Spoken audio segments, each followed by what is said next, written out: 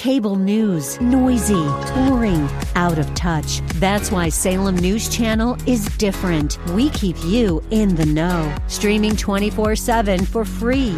Home to the greatest collection of conservative voices like Dennis Prager, Jay Sekulow, Mike Gallagher, and more. Salem News Channel is unfiltered and unapologetic. Watch anytime, on any screen, at snc.tv and Local Now Channel 525.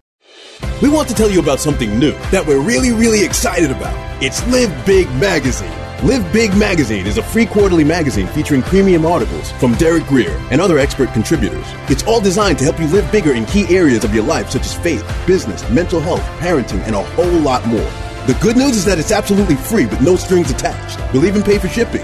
All you have to do is go to derekgreer.com/magazine. That's derekgreer.com/magazine to claim your free subscription today. You were meant to think big, too big, too big. But tomorrow can be bigger. Just grow, let the word overflow, yeah. Live a life bigger than yourself.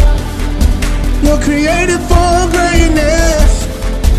Live a life bigger than yourself. Live big. Welcome to Live Big with Bishop Derek Greer, Senior Pastor of Grace Church in Dumfries, Virginia.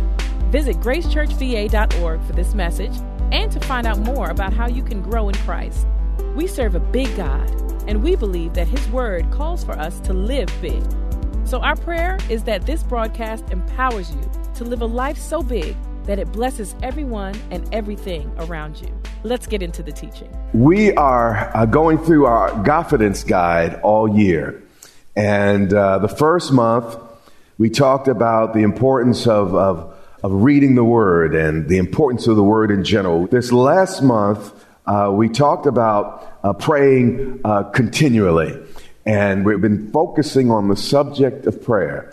And amazingly, as quick as we got started, we're coming to the end of the month. So today we're going to wrap up. And, you know, I may have to revisit some of these things a little bit later in the year. But we're going to wrap up our month on prayer. We're going to be this morning in Colossians chapter 4 and verse 2. And we're going to learn some things. Father, open eyes today. Cause us to leave here fully informed and with supernatural revelation, Holy Spirit inspired insight into this subject of prayer, Father. Help us get over some of the hurdles and deal with some of the challenges that typically come with this subject. And we give you all the honor for it. And the church says, Amen. Amen. Colossians 4 and 2. And then we're going to go one more place, then we're going to get to our place of emphasis this morning. Well, Paul is about to talk about the subject of prayer, and he starts with a single word. And what we're going to do is we're going to isolate the different terminology or words that Paul uses to talk about this subject of prayer. So we won't just read it. We can really begin to study it and extract what the apostle's trying to say to us by the Holy Spirit. He begins by saying, continue. Now, the thinking person would ask themselves, why would the Bible ask us to continue unless God knew at some point we want to quit? Now, one of the biggest surprises I believe we're going to have when we get to heaven is when God lets us look back over our lives and He shows us how close we were to getting what He wanted for us right before we quit.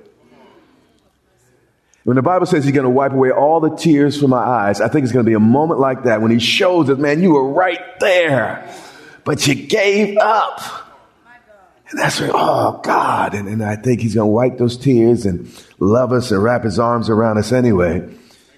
But when the subject of prayer comes up, you're going to notice it's surrounded by interesting words or verbs. He says continue, and then he adds to that earnestly. So earnestly speaks of being from the heart and committed to a thing.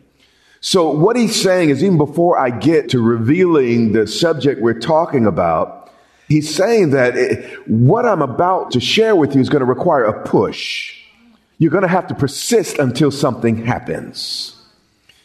So what subject is so maddening, so frustrating, that God had to strongly encourage us not to give up even before he tells us what the subject is?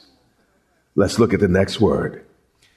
He says, continue earnestly in prayer. Now, this lets us know the subject of prayer is going to be something, again, that's going to be a challenge for us to persist in and keep at. Prayer is a little bit like a rocky marriage. At the end of the day, you can focus on what's tearing you apart, or you can focus on what's keeping you together. And you have that choice. The thing that's most frustrating, though, at least in my life, about prayer, is that though God is in charge, he's seldom in a hurry. And I've been trying to change him for a long time, but it doesn't seem to work. And he knew that there would be space between the time that we ask God for something and the moment we see that thing appear. And he knew that we get discouraged in the gap between manifestation and request. And he knew that, after a while, we would just kind of give up and our heart would no longer be in it. And he knew much of the church would just turn prayer into a form and it would just become a ritual. Your heart's not really in it, but you check the box, Hail Mary and all the other stuff that folks do. But the Holy Spirit saw across the entire church age, and he saw all of us. And he said, continue earnestly with red hot zeal in prayer. You see, prayer is not one of those things you could just do once and think you got it. Prayer is a whole lot like a relationship. You have to develop it daily. And he keeps describing this prayer thing. He says, I want you to continue. I want it to be earnest from the heart and deeply felt. And then he says, being vigilant, which literally means staying awake, fully engaged and fully alert. If he was alive today, he'd say, stay woke. What he was saying is this prayer thing. Because we're in a natural world, just looking at natural things. Prayer is spiritual, and everything in the natural is first spiritual. And because you're doing this spiritual thing that doesn't always manifest naturally, instantly, we're at times going to be challenged to sleep and to fall into lulls. And it's not working because it didn't happen immediately. But with my eyes, I cannot hear sound. With my ears, I cannot see color. The challenge is, in our bodies, we often try to feel spiritual things. But spiritual things are discerned, but not always felt. So if you're operating in the carnal realm and you're praying, waiting for a feeling, waiting for something to go bump or something to immediately move, you're going to end up frustrated. That's why the Bible says we walk by faith and not by sight. Because this prayer thing requires us to stay tuned into a spiritual realm that's very distinct from the natural realm, meaning you can't always taste it, feel it, smell it, see it.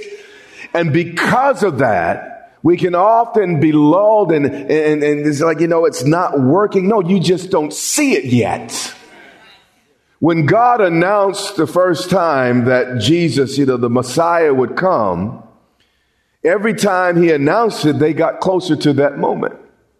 And when you go to God in prayer and say your amen and you've prayed according to God's will, whether you feel it or not, every moment that ticks, you've only gotten closer.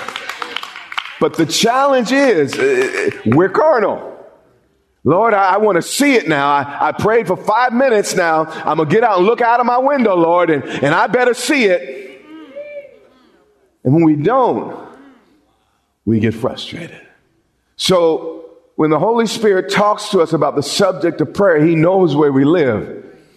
So he say, guys, continue earnestly, man, dig into this thing. And then he says, being vigilant, stay woke. No matter how big your house is, how recent your car is, how big your bank account is, your grave is still going to be the same size. So be woke and keep the main thing, the main thing. And again, he describes this process of prayer and what it's going to take for us to be successful in it. And he ends again, continues earnestly and being vigilant. And then he says, with thanksgiving. Here's something I've learned. A grateful heart is a magnet for miracles. It's important. If you want something from God you don't have, first be grateful for the things you already have. And it's amazing when we see the thing in prayer is when it doesn't happen as quickly as we want, we start complaining. We start getting angry. We start taking matters into our own hands. But what he's saying is, guys, when you pray, you need to check your attitude. You need to know that you got it before you see it. You need to be thankful that I heard you, even though you can't see it. Just trust me. It's like my boys there in college, and they don't typically call me for the money. They call mom. I think she's an easier target. But when mom says she put it in their account, they don't say, well, mom, when I see it, thank you. When they get on the phone and say, Ma, I'm running out of groceries. I need to buy another book. And mom says, okay, I'm putting it in your account. Matter of fact, just hold on. I'm making a transfer right now. It's in your account. They immediately say, thank you. And immediately the load is lifted. They know some food is on the way. They know that they're going to be able to get that book or take that girl out. I don't know what they're doing with the money. I don't know. I know what they tell me, but I'm not sure what they're doing. But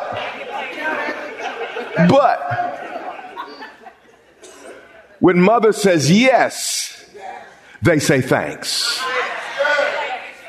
They can't see it. They don't yet feel it.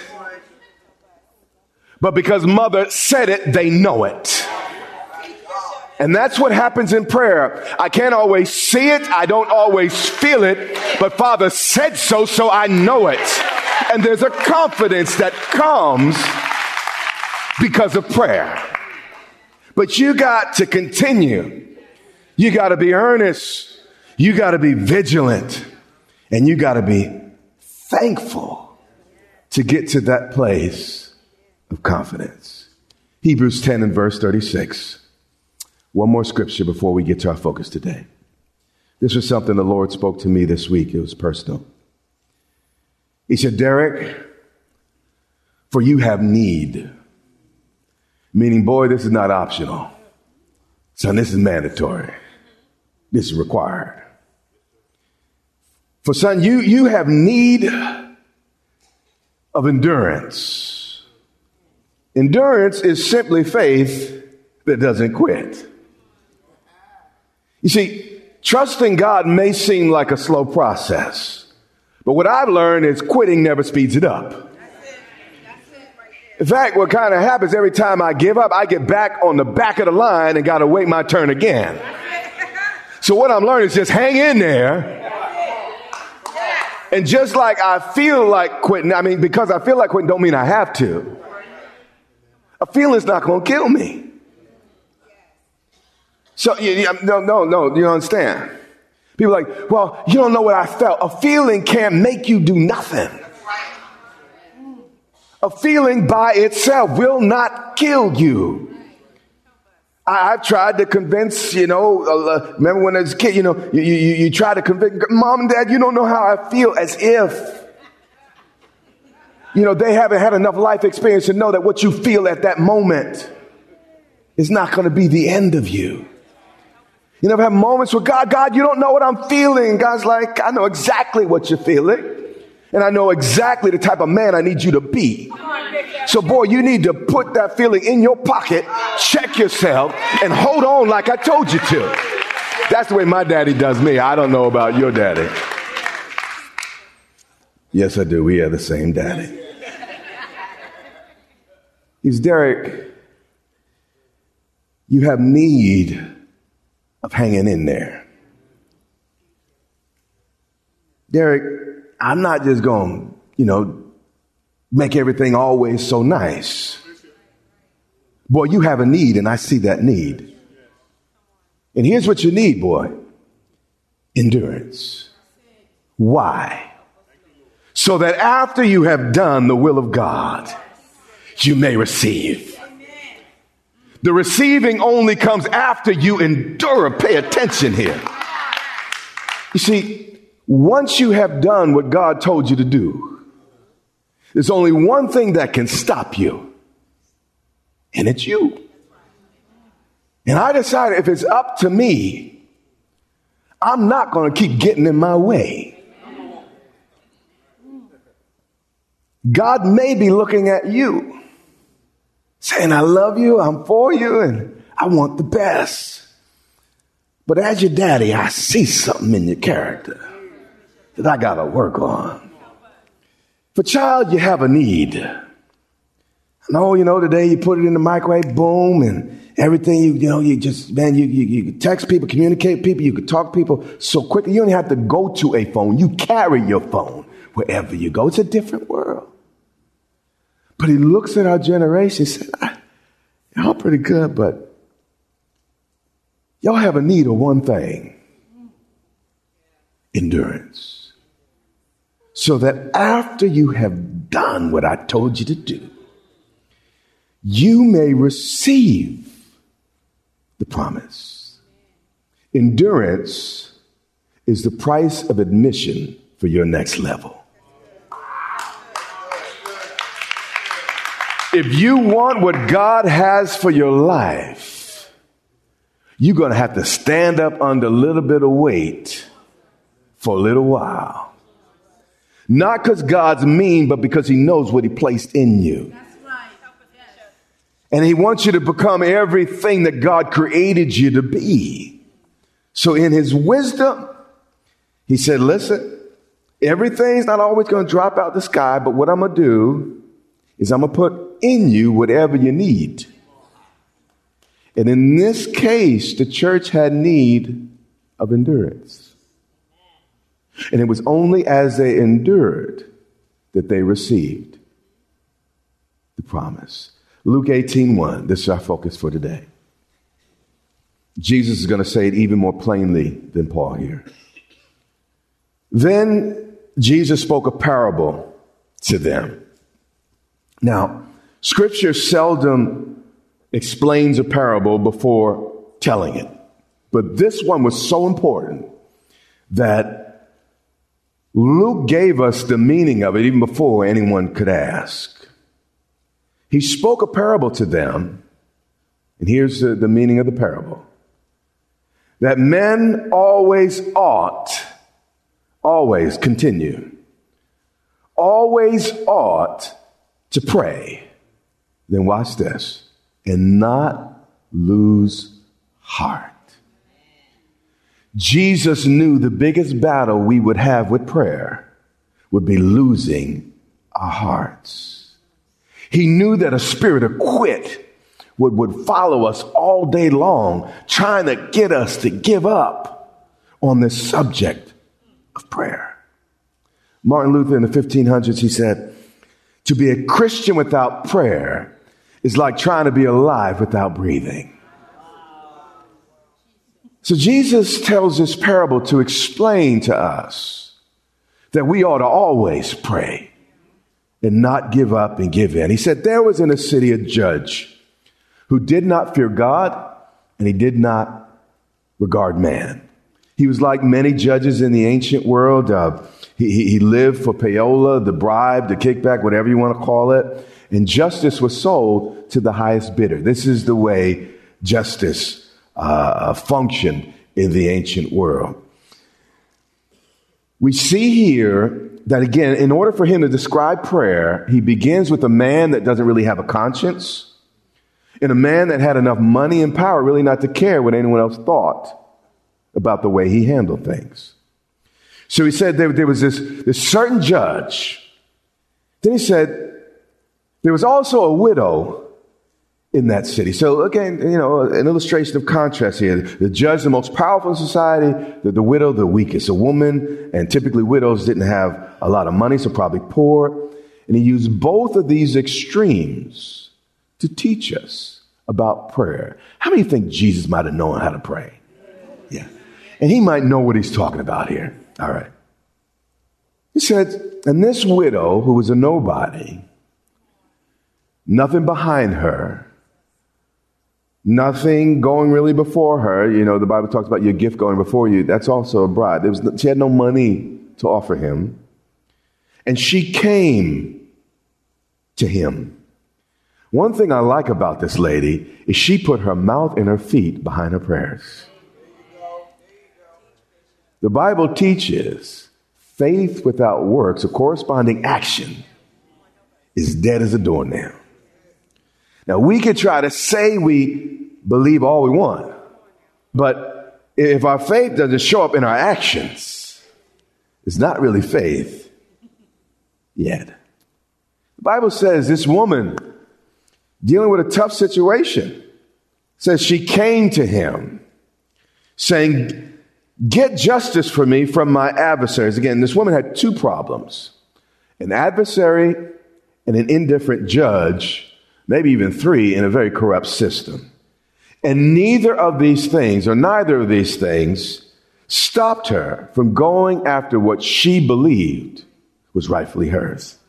Now, people can criticize me. People might criticize you, but they could do it all they want, because you may not want what's yours. But God put a fire in my heart that I'm going to get what's mine. I want every ounce of what Jesus died that I might have. I'm going to get what's mine. And this woman wouldn't settle. She didn't say at home, well, I'm a nobody. I'm a widow. The culture ain't fair and nobody going to help me out. No. She prayed about it. Then she went about it. And she went to the judge by herself. No attorney. Nobody to represent her. And guess what? For a while, it didn't work. Jesus trying to teach us about prayer. And at first, we're going to go to God about some things. And for a while, we're not going to see any change. That's when people quit. That's when people back up. That's when people stop. He said in verse 4, and this judge, even though she made a righteous appeal, would not for a while. Again, this is when prayer gets hard. Patience is not so much waiting as much as waiting with the right attitude. This woman didn't let the judge put out her fire. She didn't let the judge change her mind about her possibilities. And the fact that it didn't happen immediately didn't make her fold up like a wet cardboard box. You see, in Noah's day, it took 40 days and 40 nights before the rain stopped. It was 400 years before God released the Hebrews from Egyptian bondage. It was 25 years before Abraham and Sarah had their baby. It was 70 years of Babylonian captivity. And it was 3 days before Jesus came out of the tomb. And the point Jesus is making is sometimes it takes a while. And just because it takes more than a minute doesn't mean we need to back off and give in. Am I preaching to anybody in this room? And the unjust judge would not do what was right for a while. But again, she didn't give up. The Lord was speaking to me from that scripture because, we're dealing with this financing delay thing. And I was like, man, I did this, and the unjust judge would not for a while.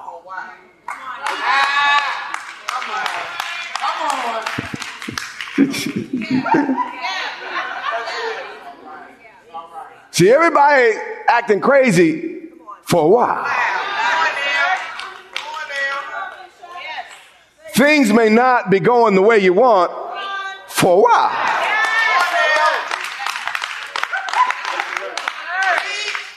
Everything may seem upside down for a while. But trouble won't last always.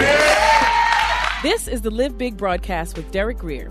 We pray that you were inspired to think big, do big, and live big. Our goal is to compel you to live in a way that overflows and blesses those around you.